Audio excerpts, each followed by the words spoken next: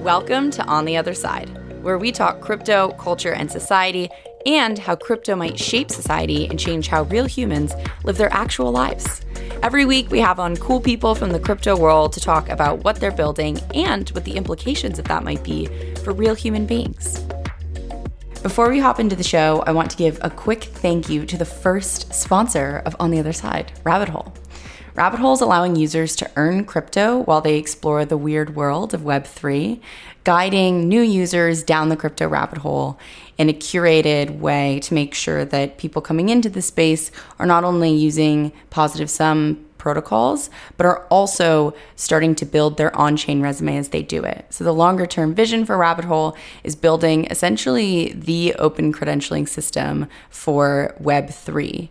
To build that credentialing system, it's important that they're decentralized. And so the Pathfinder program is paving the way for decentralizing Rabbit Hole and creating an open system built by the community, not by a single team. If you're interested in learning more about Rabbit Hole, check out Rabbit Hole at rabbithole.gg. You can also check them out on Twitter, rabbithole_GG. And if you're interested in learning more about the Pathfinder program, which is the first step to the Rabbit Hole DAO, you can check it out at rabbithole.gg/Pathfinder. All right, let's hop into the show. I am here with Aaron and Rodney from The Ready, who are sort of experts in the self-management world. So I'm so excited to chat. Aaron and Rodney, thank you so much for coming on the show. Of course. Thanks for having us. I cannot wait to talk about self-managing orgs, governance, all the things that you think about all the time. Before we get into that, do you want to do just quick intros into what you're working on and thinking about? And maybe we'll go Rodney and then Aaron. Yeah. So, hey, it's so nice to talk to you again, Chase. I'm such a big fan of this pod. I've learned so much from you that I'm just delighted to be here. So I'm Rodney Evans. I work at The Ready. What I'm working on right now is transforming organizations, large and small, and particularly focusing on our own organization, The Ready, as really pushing a lot of the edges around participatory change, around self-management, around the practical application of older theory to sort of be a model and be a case study and be able to really do the things and mess with the things that we can't always mess with in our client organizations while still keeping a hand in some of the larger organizations out there in the world who are looking to become more modern themselves. I love it. And modern means self-managing, right? To me, it does. I'm sure we'll get into that. It damn well better. I hope so. Or I don't know what I'm doing here. So I'm Aaron. I founded The Ready 6 years ago and work with Rodney on that company and project and a lot of our client work. I wrote a book called Brave New Work that's all about how to transform or create organizations that don't become bureaucracies. And I also spun a company out of The Ready last year called Murmur that helps organizations make agreements online together collaboratively in a more elegant way. That's my story. I love it. And as a side note, Aaron and Rodney host the Brave New Work podcast, which I'm currently obsessed with. First of all, I had the honor of being on the podcast talking about DAOs and Web3, but also I'm always looking for mental models of things that people have already figured out that very much apply to DAOs and Web3. And I feel like this is one of those gems on my treasure hunt where it's like, yes, this is knowledge that we need. So I'm so excited to chat about all those things. Before we get into that, I would love to know how each of you fell down the crypto rabbit hole. So maybe this time we switch it up and we go Aaron and then Rodney. Okay, cool. So I went in and out several times. So I think it would have been like 2013, 2014 at my previous company, we actually went in on Bitcoin pretty early. So we super cleverly bought 25 Bitcoins at $1,000 a pop and then sold them promptly later that year for like $1,100 a pop. So you can write that down as one of my many dumb moves. You made $2,500, so that's a win. We were definitely clued into something there, and then just kind of side-eyed the space for a while. When DAOs as a concept started to come out, definitely looked into the DAO and the whole thing again with a fresh set of eyes. I actually wrote a little bit about DAOs in Brave New Work before this whole pandemic thing happened and everything popped. So that was sort of the second look and pullback. And then more recently this year, seeing just really the groundswell of people like you in public forums like Twitter talking about decentralization and more, inclusive and cooperative and human ways of working. I was like, wait a second. Now this feels like it's not just interesting technologically, but it's interesting from a values and principles standpoint. And so we kind of went, all in, both in terms of learning and experimenting, in terms of investing. The Ready invested in Colony and several other DAO-related projects and has a pretty sizable crypto portfolio as well. And then just roping other people in around me into this exploration. Yeah, I would say I'm still falling. So I'm earlier on my journey. My husband has been investing and trading crypto for a long time. And so I hear about it and then tune it out and then hear about it some more. And then honestly, for me, it wasn't really until I started learning about DAOs that I sort of caught the bug, because I am such an org nerd. And Chase, you and I talked about this, I think, before we even hit record on our podcast. But to me, when I started to really understand what DAOs are doing, I was like, oh, this is like the piping inside of the house. And this is all of the stuff that in client organizations that I work with, we don't get to touch. DAOs are figuring out this very foundational infrastructure-y part of organizations, and that has always been a piece of modernization and doing transformation work and creating adaptive orgs that has been hard to access. And sort of the more I learned about DAOs, the more I was like, oh, okay, so this is the chaos end of the organizational spectrum, but how much more fun is it to learn about and play in constraining chaos so that awesome stuff emerges than trying to chip away at calcified bureaucracy? So I'm still I'm still falling and I'm still learning and I still feel like I'm drinking from a fire hose. So be gentle. I love that. We can take a gentle approach. Thank you. Before we dive into what self-managing orgs are, I want to define a term or two. But the first one is probably when you talk about clients, for anyone who isn't familiar with some of the things that you're doing at the Ready, what is the brief sort of synopsis of what a client actually looks like and what that relationship is looking like in terms of how the Ready engages with clients?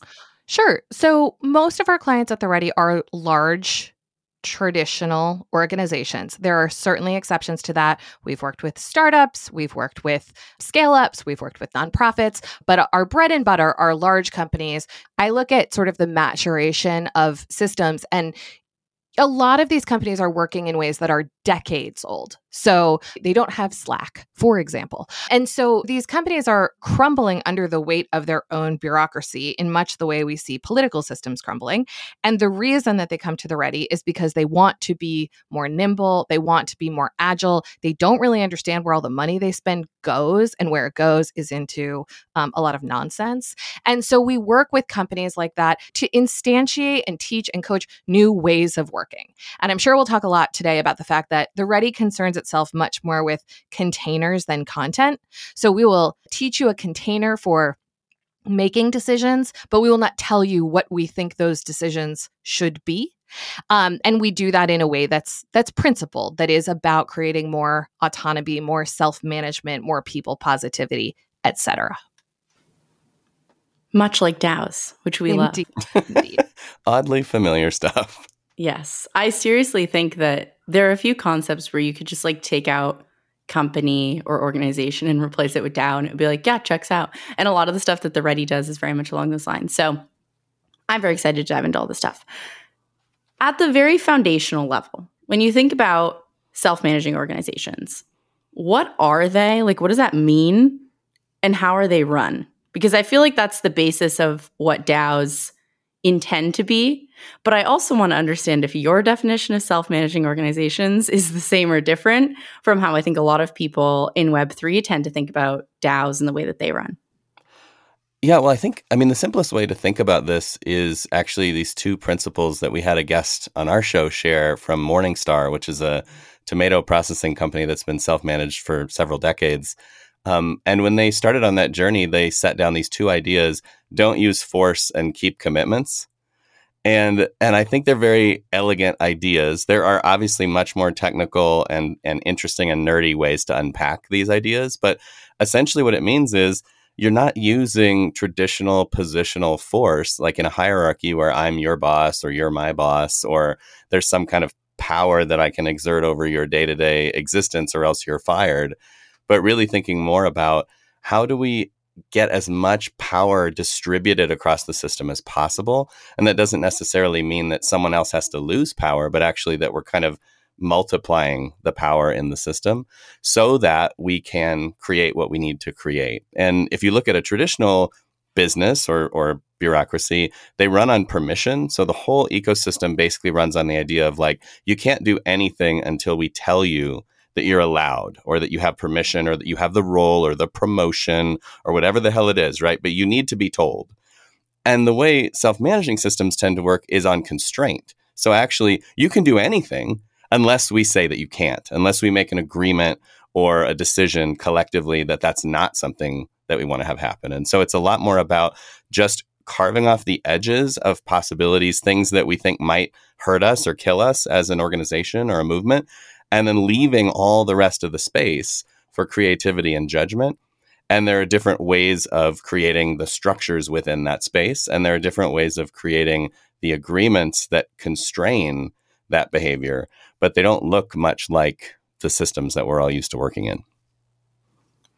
I love that. And I think this idea of structure in DAOs is something that I think sometimes we just like avoid because we sort of feel like, or the current dominant narrative tends to be that decentralization and structure are almost mutually exclusive.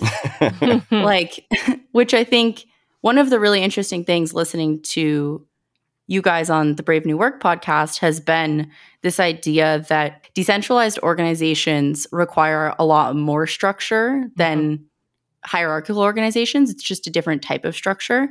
And so when you talk about structure in these containers, tactically, what does that actually look like?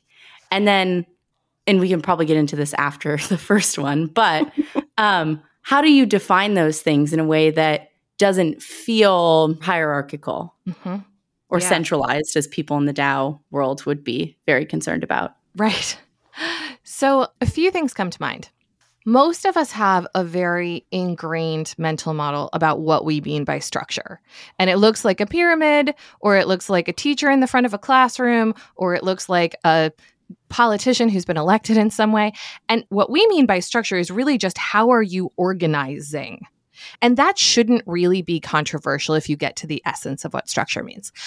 The way that I would apply that in self-management or in a DAO, and the mental model shift that's really important, is in traditional systems, we organize the work around the people. So we draw an org chart and Chase is at the top and Aaron and I work for Chase. And that means Chase approves our work and she delegates to us and we report back to her, et cetera, et cetera. In self-managing structure, we want to organize the people around the work. So the first principle is, what are we trying to do? And from there, what are the kinds of roles that we need in order to do it? So it's not just about codifying a power structure. It's about getting really clear and explicit about what we're up to and how we're going to get there. And when you start to unpack monolithic jobs or monolithic structures into a more atomized, more role-based, more contribution-oriented, quote-unquote structure, you get a lot more flexibility. Then decentralization and centralization sort of become a moot point, because if the work is work that requires centralization, you organize it that way. And if it doesn't, you preferably don't. And we just get a lot more fluidity thinking about structure in that way. How do you think about defining those roles? So it's funny because I feel like coming from the world of Web3, my brain constantly searches for points of centralization and then decides that those are bad, which is probably not actually the way that I should be thinking about organizations, because maybe at a network level that works, but at a human level, I think that's probably not the best pattern to constantly look for and then sort of moralize. But I'm curious, when you think about, a given initiative, who does decide who's going to take on a certain role? Like, how is that actually made as a decision with a group of people? Right. Well, I think the first thing is before you get into the work of doing any agreement making, you almost have to do underlying work around the principles of how you operate. So in the same way that like what is happening on chain is predefined and operates in a certain way with a certain set of rules around voting and the holding of tokens or NFTs, et cetera, the same thing is true in a self-managed organization. And so I actually have in my hand a book written in the 90s by Gerard Endenberg, who was one of the early progenitors of sociocracy, which is a way of organizing that's fairly self-managing. And they just set up 4 rules at the bedrock level. Consent, which basically said we're going to make decision making through consent. And consent means a decision can only be made when no one has any reasoned objection to it. So it's safe to try. Circles, which are basically squads, pods, you name it, right? Different collections of people organizing that can kind of direct their own work and their own agenda. Linking between those circles, so there's some sense of connection and parentage between them, like that a circle can create a subcircle, et cetera. And then election, that roles are elected from among the people that are affected by them. And from that base level of principles or rules, this whole possibility space emerges for, all right, we're going to create some roles and we're going to fill them. Well, how should we create them? Well, we can create them any way we want as long as we all consent to it. Okay, cool. Let's create them where we make proposals just like you're doing in a DAO, but instead of doing them maybe randomly in a Discord, we do them in a more structured way where we're trying to seek that consent. And how should we fill them? Well, how should we fill them? Let's consent to an agreement about how that role should be filled. So when we create a role at the ready, we will say when we're creating it, I'm proposing this role. The role is, investment manager for our assets. It has these responsibilities. It has these decision rights or this kind of concentrated authority. And here's how it's filled. It's filled by election, or it's filled by rotation, or it's filled by an outside hire that will be made by this individual or this role. And that's part of the proposal. And so, of course, when everyone consents to it, they're not just consenting to the role, but also the mechanism by which it gets filled. And by the same token, I could have just made a proposal that says all roles will be consented to and filled by election. And then that would be the default. So a lot of it is about agreeing on the rules of play for how we make proposals and agreements, and then letting that mechanism drive the content of, well, what do we need and what's needed now, and trying not to get ahead of ourselves. And so hopefully we'll talk more about it later, but just because you can make a proposal doesn't mean you should. And what really needs to happen is we tune into what are the tensions in the organization right now that are preventing us from achieving our purpose. Let's make proposals and agreements about that stuff. So if it is about filling roles, then we'll do that. But if that's not a big deal right now, let's focus on what is. And one bit to add on that I think is applicable in the DAO space, it's certainly applicable in our own self-managing organization, is I often say to people, because I think people get into the headspace of like, oh, we're going to spend all of our time drafting working agreements or drafting rules or doing all of this work around the how. My general take on rules, but this applies to most things, is sense the tension, like, we don't have marketing help. Okay, cool. I'm a marketer. Start doing the thing. Like nobody's stopping you, presumably, from doing the thing. And then when you have enough data from doing the thing, then make the proposal. Then codify the thing that has already happened so that it has the degree of formality or consent that it requires. But don't always try to do that work first. Because I think that's where autonomous organizations get jammed up. They try to behave like bureaucracies. They're like, oh, we'll plan it all out first. It's like, no, that's not the point. Go do it and then write it down because it's true.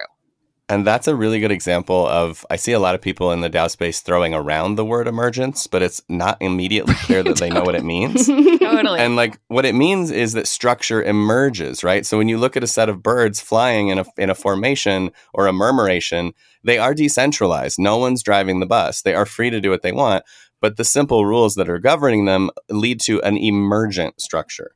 And so the same thing Rodney just described is so elegantly put, which is like, I see a marketing opportunity. I start to do some marketing. That means it's emerging. And then we name it. Then we encode it and make it something that's a little bit more stable once we have some data. Yeah, it reminds me a lot of, I tweeted about this a long time ago, but one of the co-founders of Wikipedia talked a bit about this, where they tried something that was a lot like Wikipedia before Wikipedia, and it was super structured and everything had rules. And basically what he realized was like you needed people to be able to do what they want. And then exactly what you're talking about, where you codify the rules that have sort of already been adopted by the community and just make them more official. And that just tends to work a lot better. Now, what I think is interesting about all of this, and there are so many different like avenues that my brain is going down right now, but I love the idea of consent-based governance in the sense that the question is not like, should we do this thing? It's like, will this thing cause irreversible or such harm to our organization that we should not try it?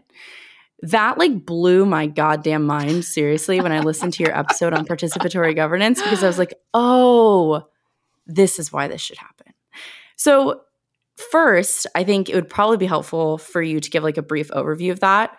But I think that what's interesting underlying all of this is like, who is actually participating in this? Because in DAOs, of course, it's pretty permissionless. It's not like an organization where you've already hired people. So maybe first giving a brief overview of participatory governance would be good. But then I want to dive into like how much of this translates and how we can use it in DAOs. Sure. So to start with, we use the term participatory governance, but really there are lots of different names for this. In holacracy, they call it integrative decision-making. They call it consent decision-making in sociocracy. Other people might even mistakenly refer to it as consensus decision-making. But the idea is that we're looking for avoiding, again, we're trying to constrain, right? So we're looking for harm rather than for perfect. And usually when we make decisions, we're like, is this a perfect idea? Is this the best idea? Is this right? But because we operate in complexity, and I think the pandemic has been a good object lesson in that, where we can't predict the future, we can't know what will work, even though we think we're all experts, we're all really amateurs in the face of complexity at some level. It's a lot better actually to have an organization that's just slowly moving in the direction of the future in a lot of different ways all the time. And so the participatory governance idea is that we would make decisions, at least our primary decisions, our primary agreements, based on consent.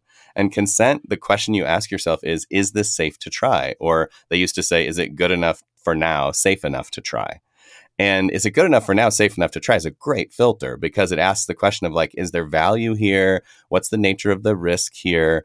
And if you can find a way through, then you can actually do something. And it's by doing things that we learn about what will work and what will happen in complexity. We literally talk about probe, sense, respond rather than like plan and then do as the model that you need to use. And so really what we're talking about is not my preference, right? I have a preference that might be, I think we should redo the logo with this agency, or I think we should launch this token on this date. That's my preference. But I also have a range of tolerance, which is broader than that. It's somewhere else, right? It's sort of a bigger surface area than just my preference. And those are things where it's like, well, I could tolerate that. Maybe I'd learn something. Maybe it would work out. I'd be okay with it. And so, yeah, the idea of doing participatory governance is inviting everyone who has a stake in the decision, and that might be an entire community, it might be a leadership team, it might be a set of people inside a pod or a squad, but coming to the table, the right folks, and saying, here's a proposal, something that we've articulated, written down, expressed, here's what we intend to do. Are there questions around the table to understand that proposal? So that's kind of the understand part. Are there suggestions around the table that might improve the proposal? And then finally, that consent check is, are there objections around the table? Reasons that it would cause us harm, hold us back from achieving our purpose in a way that just doesn't make it worth it. And then if we can get to that point of consent, we move forward. If there's an objection in the participatory governance process, then we actually integrate the objection rather than just call it quits. Most orgs, if the boss says no, that's a dead proposal.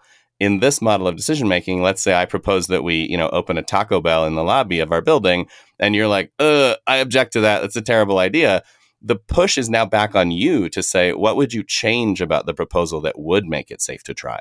And you might say, well, it's only safe to try for me if we just try getting delivery of Taco Bell for a week and see how everyone in the building likes it. Then we'd have more data, and then we could reconsider the next version of this proposal. That's safe to try for me. And as long as that meets my need to move forward, then we found this integrated place and this way to move forward. So objections lead to changes that make things safe. And most proposals, not all, but maybe 9 out of 10, find a way forward. And that allows the org to find a way forward and learn something. I love this because, and we talked briefly about this, I think, at the end of when we were recording the last podcast on Brave New Work, but I love this because it changes the default from no to yes on proposals. Like, I think right now in DAOs, we tend to default to no, and there's no real accountability or responsibility on any individual person that's super clear, at least in most DAOs, to say, okay, cool, but what would make this work? And so this mechanism sort of handles a lot of those challenges that we're seeing now. Something that I'm grappling with in my head that I cannot figure out exactly how I should be thinking about is because you're defaulting to yes mostly, or finding a way to move forward. Now, of course, this doesn't mean that you're just going to pass a bunch of proposals that don't make sense. That's sort of the whole mechanism. But because you're defaulting to yes, and that requirement is on people who say no, to basically make sure that it passes and figuring this out, it feels like who can propose something matters a lot. If you do have bad actors, then you're in a weird situation where you could just have a million proposals. Now, I think that's my crypto brain being like, there's adversaries that we have to be careful of and design against. Yeah. But I am curious how you think about this, because at the Ready and other organizations, I'm guessing most people are hired already. So there's sort of already a quality filter. In DAOs, you have communities, which can be token holders. It can be people who vibe with the DAO's vision and don't hold any tokens. And then you have contributors, which can vary significantly in terms of their involvement in the actual organization. And so I think there are sort of two questions for me here. One is just basic filtering. But then the second one is how much context is required for an individual to propose something that's worth going through this process? Yeah, it's a really good question. I mean, I'm going to start from the end and sort of work my way backwards. To me, there's something fundamental in terms of just good decision architecture that you're touching on, which is this. And this isn't necessary to do participatory governance, but it's something that I would say to any group who's trying it, which is wherever you can, put the authority, the subject matter expertise or the domain knowledge, and the execution of the thing together. So ideally, I'm not coming to a group to propose something that you, Chase, know about, but Aaron is going to have to do the work for.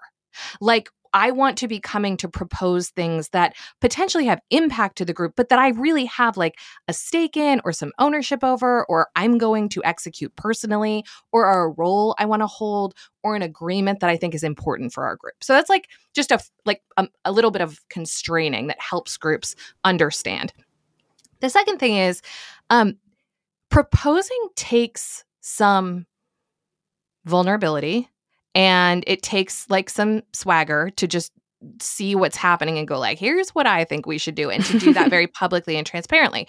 And so even though I understand the sort of worst case scenario playing out in one's brain, I also would say the transparency and social pressure around a process like integrative decision making takes care of a lot of that.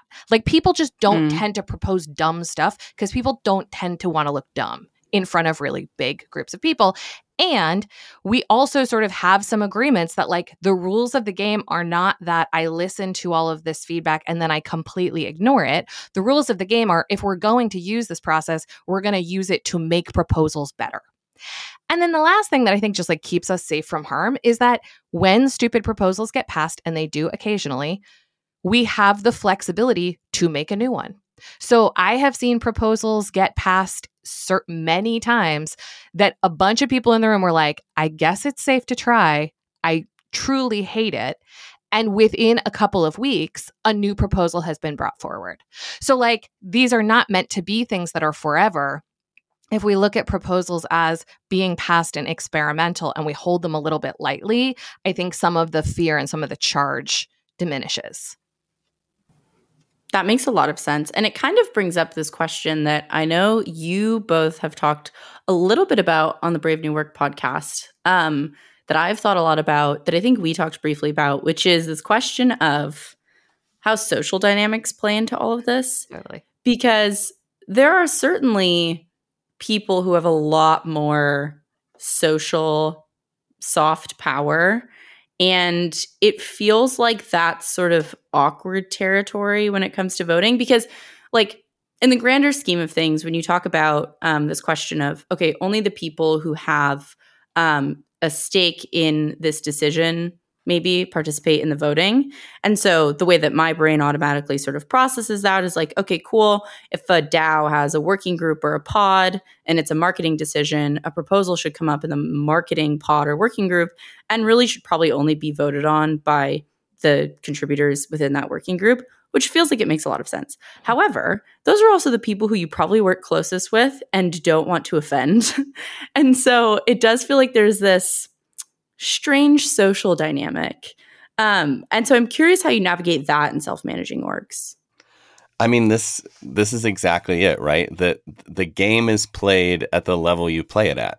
So a lot of what time and energy goes into is rather than arguing about things forever for the rest of our natural lives, we invest that energy instead in building our understanding and our competence and our comfort with this methodology, with candor, with authenticity, with conflict. I mean, almost every self-managing org I know has more than one really thoughtful conflict transformation or conflict resolution protocol and training around that and investment around that so that people know how to be, in relationship with each other and stay in connection, stay in human connection without letting an argument or a disagreement completely blow things up. And we've certainly been on both sides of that at the Ready, where we've been like completely over our skis, but also found our way again. So I do think, getting good at this is a practice. But the only other thing I want to say, going back to your original question, is when you set out as a sort of like founding member or founding set of contributors to build a self-managing system, whether it's a DAO or not, you're setting the table. It's like building a community garden. And if you build a community garden where you're like, I put 4 railroad ties on the ground and I'm praying, and that's the structure I'm starting with, it's not going to be it's not going to be Central Park, right? But if you actually set a certain amount of constraint, you build a fence, you till the soil, you put a few like basic rules on the door, you welcome people in, you show them around, like suddenly you're creating the potential for a much healthier, emergent community. And even within the Ready, we don't give governance rights to everybody the first day they arrive. We have a prologue membership, and you're with the Ready for 6 months, participating in the whole process of governance, except for that last part, the consent part. And that's a right that you earn after the 6 months when you become a full member. So I think you're right. You do have to have different membranes around the different kinds of membership. And I see this being done really well in Discord in terms of like, what roles do you hold and what channels can you get in? But that matters so much less than the way those same roles might matter in terms of what pods are you in, what working groups, and how do you give them authority? And the decision to give the marketing pod or working group the authority to make its own marketing decisions is the first one that everyone makes together. And that's the most important one. After that, they can sort of do their thing. And if we ever need to claw back that authority, we can. But you've sort of like made one decision that saves you 1,000. It's such an interesting model because I feel like in DAOs, we've spoken about this, but we tend to conflate ownership and governance power and all of that stuff.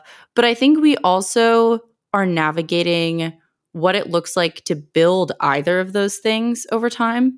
When you think about that 6-month period, of course, time, I'm sure, is a helpful variable to play around with in general for a bunch of different reasons.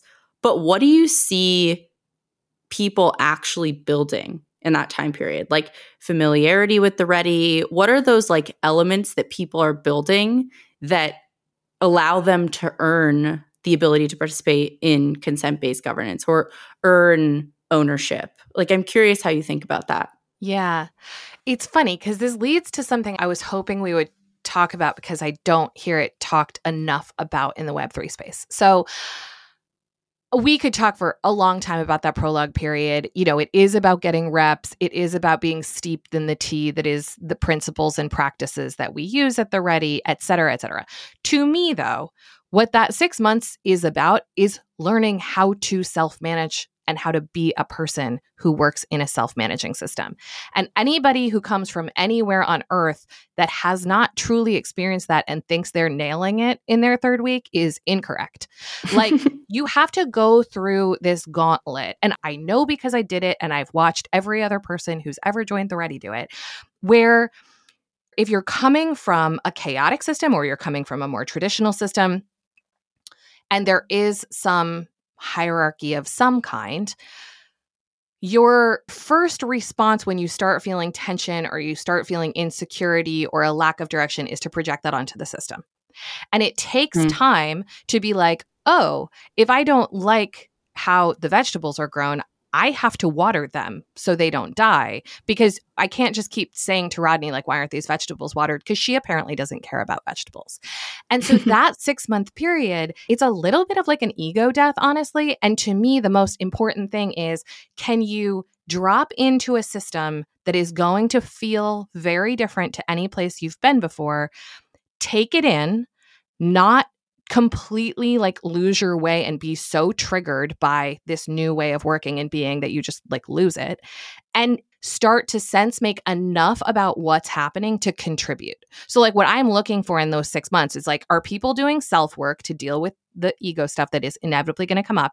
And are they making enough sense of what's happening that they're finding ways to contribute meaningfully and not in a way that's performative and not in a way that's disruptive?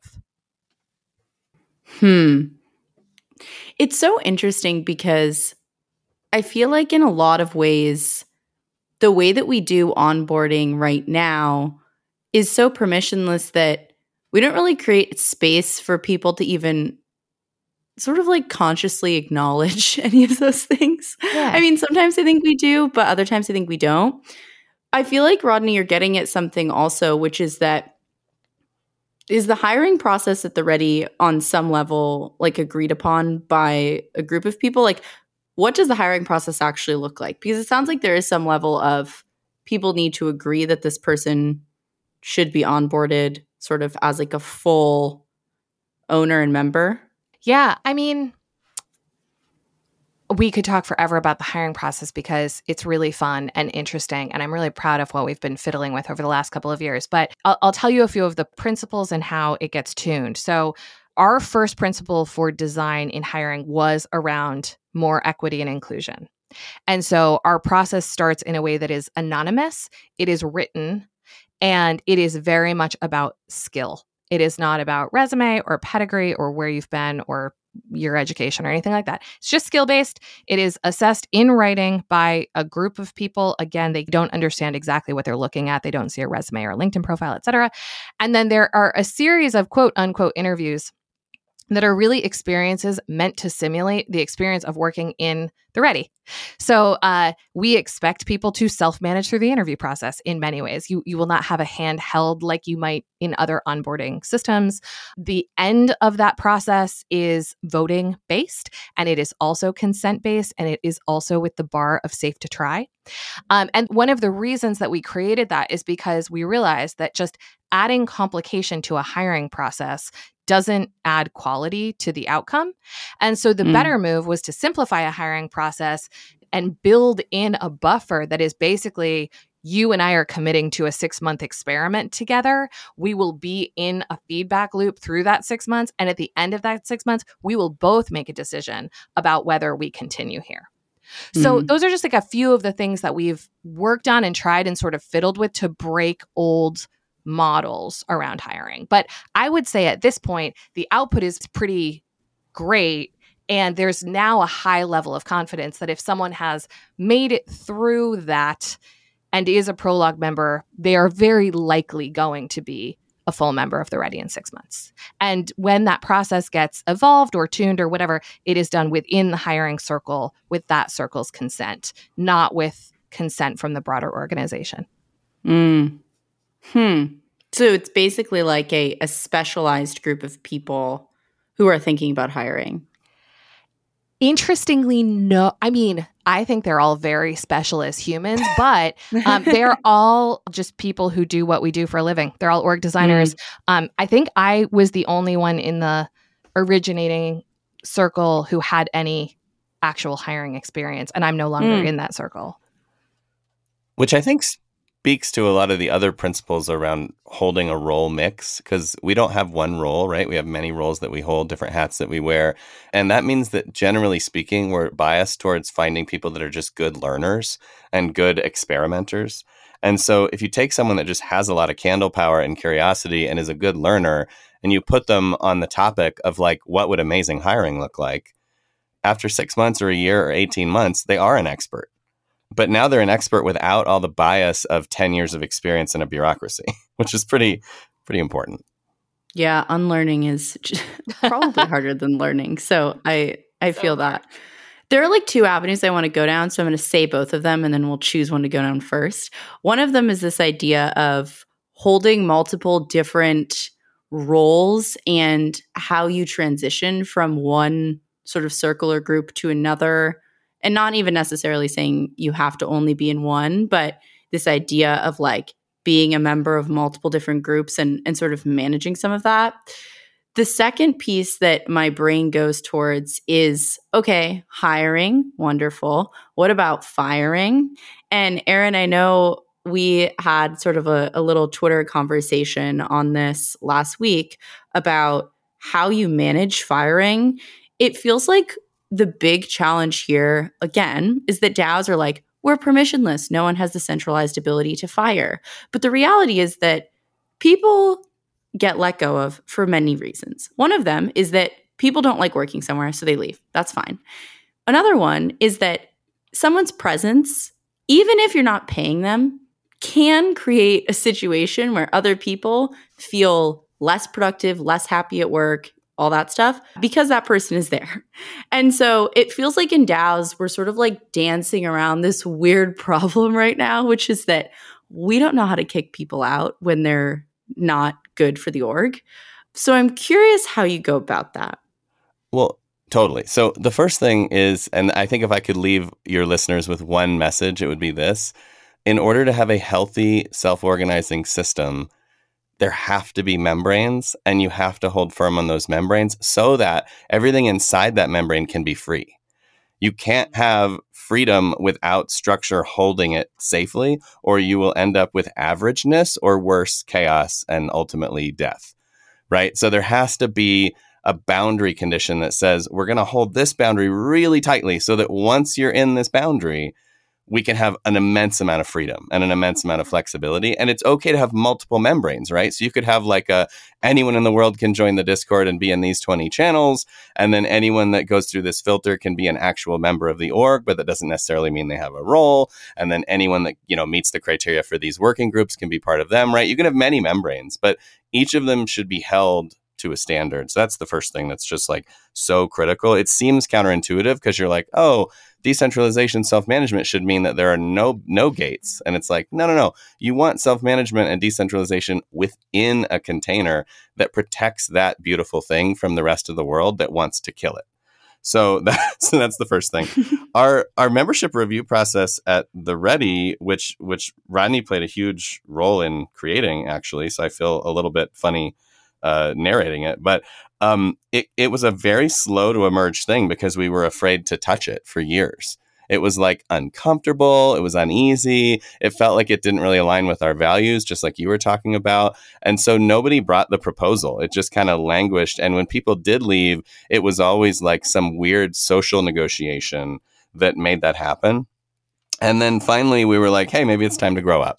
And so we actually wrote a membership review agreement, and it is basically subtitled How We Collaborate to Part Ways. And what we decided to do is basically say, look, if you're inside the membrane, any member of the system at any time can say, you know what, I think this other member needs to be considered. Their membership needs to be reviewed. And we have an elected body of people who are elected into that membership reviewer role that is a very clearly defined role that was also governed. And they bring different perspectives to bear. So things like diversity and inclusion, growth of the company, finance perspectives, skills and mastery, citizenship and values, all that sort of stuff. And they make a decision with a very simple process that we've outlined that's basically about answering the question, if this person did not already work here and I knew everything about them that I know now, would I advocate for hiring them now? And that's the question. And basically, if the answer is like a lot of no's and maybes, then the recommendation is made to let that person go, to sort of ask them to step away from the community. There is a opportunity for recourse if they want to go one more round of consideration and kind of make their case. There's a way to do that. But net, if it's like, knowing what I know now, I probably wouldn't do it. It's like a no or a really weak yes. Then that's not good enough for us, because we definitely come from the like, if it's not a fuck yes, it's probably a no school. And so we use that on the hiring on the way in, and we try to use it on the way out. So for hiring and, for lack of a better word, firing, it's, if it's not a fuck yes, it's probably a no. But for proposals internally, that's not really the rule of thumb. Would that be fair to say? Absolutely. Yeah. Interesting. Side note, a question comes up in my head. When you talk about elections, this is like completely unrelated, but feels really important. Do you reelect people to these like committees, and how often do you do it?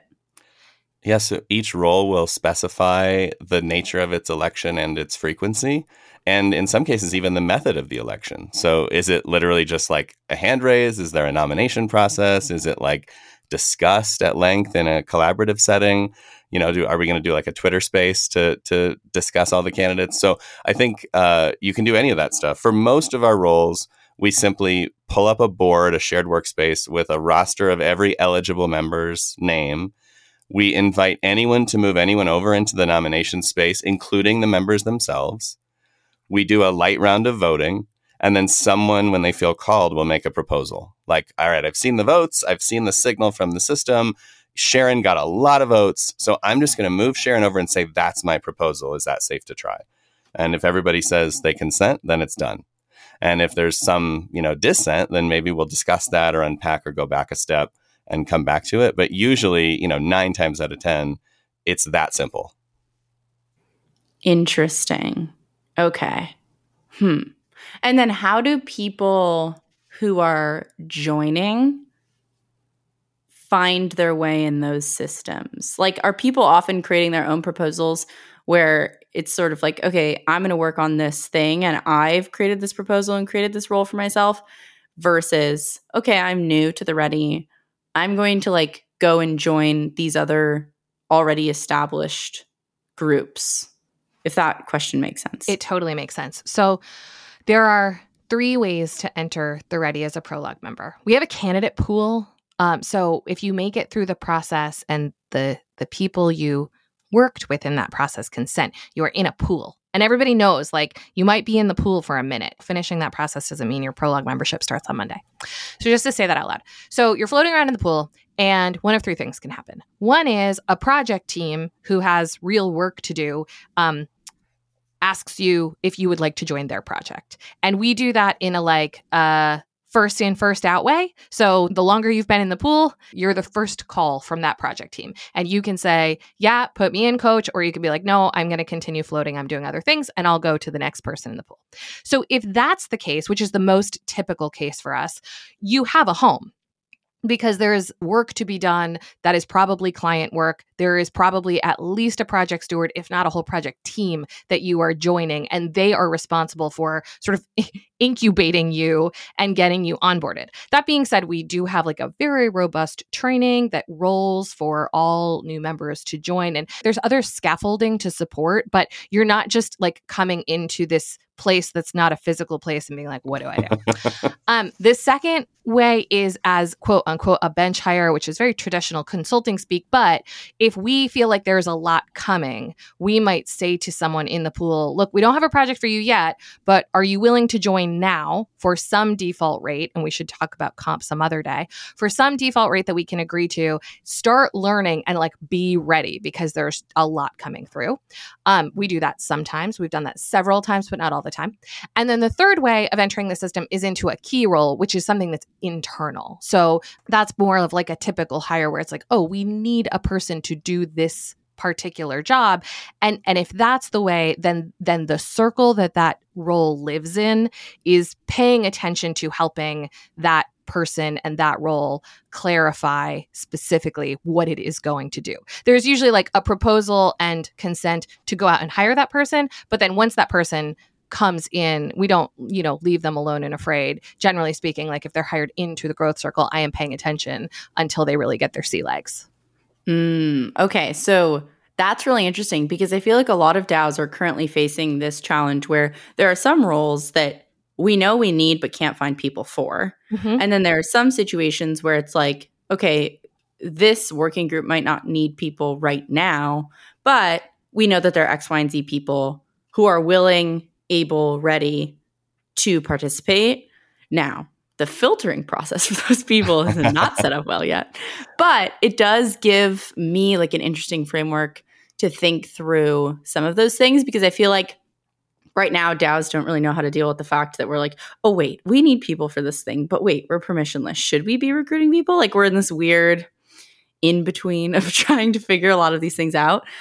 So that is very useful. It's worth noting too that in these systems, this is true for an election when we talk about qualifications for a role. Qualifications are actually part of a role proposal in many cases, but it's also true when we talk about who to put in a particular project or a key role. We need to have some sense of what the people's skills and interests are. So even though getting into the system is very bias free and identity free, and the whole idea is just like let the skills do the talking, let the writing do the talking. Once you're in, I have seen a lot of very interesting and nuanced conversations about, I need someone for this project. Ideally, they have to be pretty familiar with X and Y, and they're going to need to have some experience with Z. And that helps like filter the discussion, even in an election where you'd be like, hey, we're electing someone to run the finance manager role at the Ready. In order to do that, you have to have done something with money before. So of all these 20 people on this list, who's got some money experience? And it's like, oh, okay, now we're talking about 4 people and we have a working knowledge of what they've been able to do in the past or what their curiosity or willingness is to learn.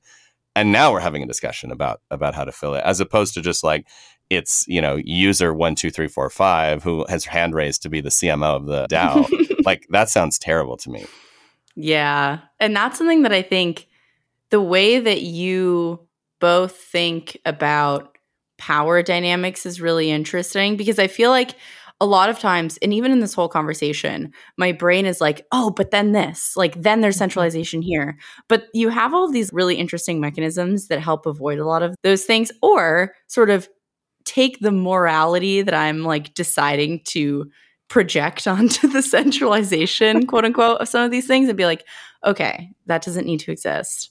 All of these things can be sort of approached in a different way. And you sort of alluded to this, Rodney, but like comp is something that I think at some point we should probably maybe just do a follow-up episode to this on other things, comp being one of them. But then the other thing that I know we've talked about that I wanted to touch on here, but I know we won't have the time to do, is the conflation of ownership and governance power. Because, wow, we really load tokens with a lot of things. And I think talking about separating those two things is super interesting. So I want to do a follow-up on all of that. Before we wrap up, though, I have a segment at the end of the show, which is what is your favorite thing in your wallet? So it could be nothing if you don't have anything in your wallet, but I feel like both of you probably do. So I guess we'll go Rodney and then Aaron. What is your favorite thing in your wallet? Okay, so my wallet is new. So I'm not going to directly answer that question, but I knew it was coming. And so instead, I'm going to tell you what I like about the experience of having a wallet. Even better. Which is, it feels to me like the experience of creating and funding that was very reflective of experience in DAOs and Web3 in general, because like turtles all the way down, which is like a lot of transparency, a lot of simplicity, a lot of personal responsibility that I am not used to in transactions like that. And it was a little bit of like it was a little white knuckle, but then I was like, oh, this is what this is meant to be. So that's been cool. And also I spent a lot of time on OpenSea, and the next time we talk, I will have better answers for you. Yes, I love that. Yes. Okay, cool. So what's my favorite thing in my wallet? I have a couple friends that are core contributors on the Illuminati NFT project, which is revealing artwork tomorrow. Ooh. And so I'm very excited. I have a handful of those in the wallet, and I'm waiting to see what the hell they look like. It's like Christmas morning before you've opened all your presents. I know. I'm very excited. I waited for my crypto coven, which I love. Actually, Rodney, that would be a great one for you to have. is a crypto coven. I was surprised that Aaron didn't buy me one already because the Ready I has am very 3, witchy, and you are welcome to one. Maybe you both need to get crypto covens. We'll do it. Maybe that at least the Ready has some. That's exciting. Yeah, I'd love to hear that. That's an absolute win. Well, thank you both for coming on the show. Where can people find you, learn about the Ready, learn about all of the amazing work that you're doing before we follow up with another episode? Okay, so theready.com, bravenewwork.com, and murmur.com are good sites for playing with our stuff. And then we are very active on Twitter with @Aaron Dignan, @TheReady. And Rodney is going to have to say her Twitter handle because I always forget it. It has my area code that I don't actually have. It's @Rodney Evans 919. I'm trying to be a better Twitter friend. And you are. And you are. Honestly, Rodney, once you have a Crypto Coven profile picture, it's over on Twitter. Yeah, Stay and tuned. like a .f and a .f name as well. Yes, you need Rodney Dottie for sure. Well, thank you guys so much for coming on the show. I'm excited to do a follow-up episode, but it was so fun to chat. Thanks, Chase. This is awesome. If you like what you heard, please make sure to rate and subscribe to the podcast. I always forget to do this for podcasts I like, but it's actually super useful. Also, if anything resonated with you or if you want to continue the conversation, hit me up on Twitter. I'm @ChaserChapman. I absolutely love talking about these things. Thanks again for listening.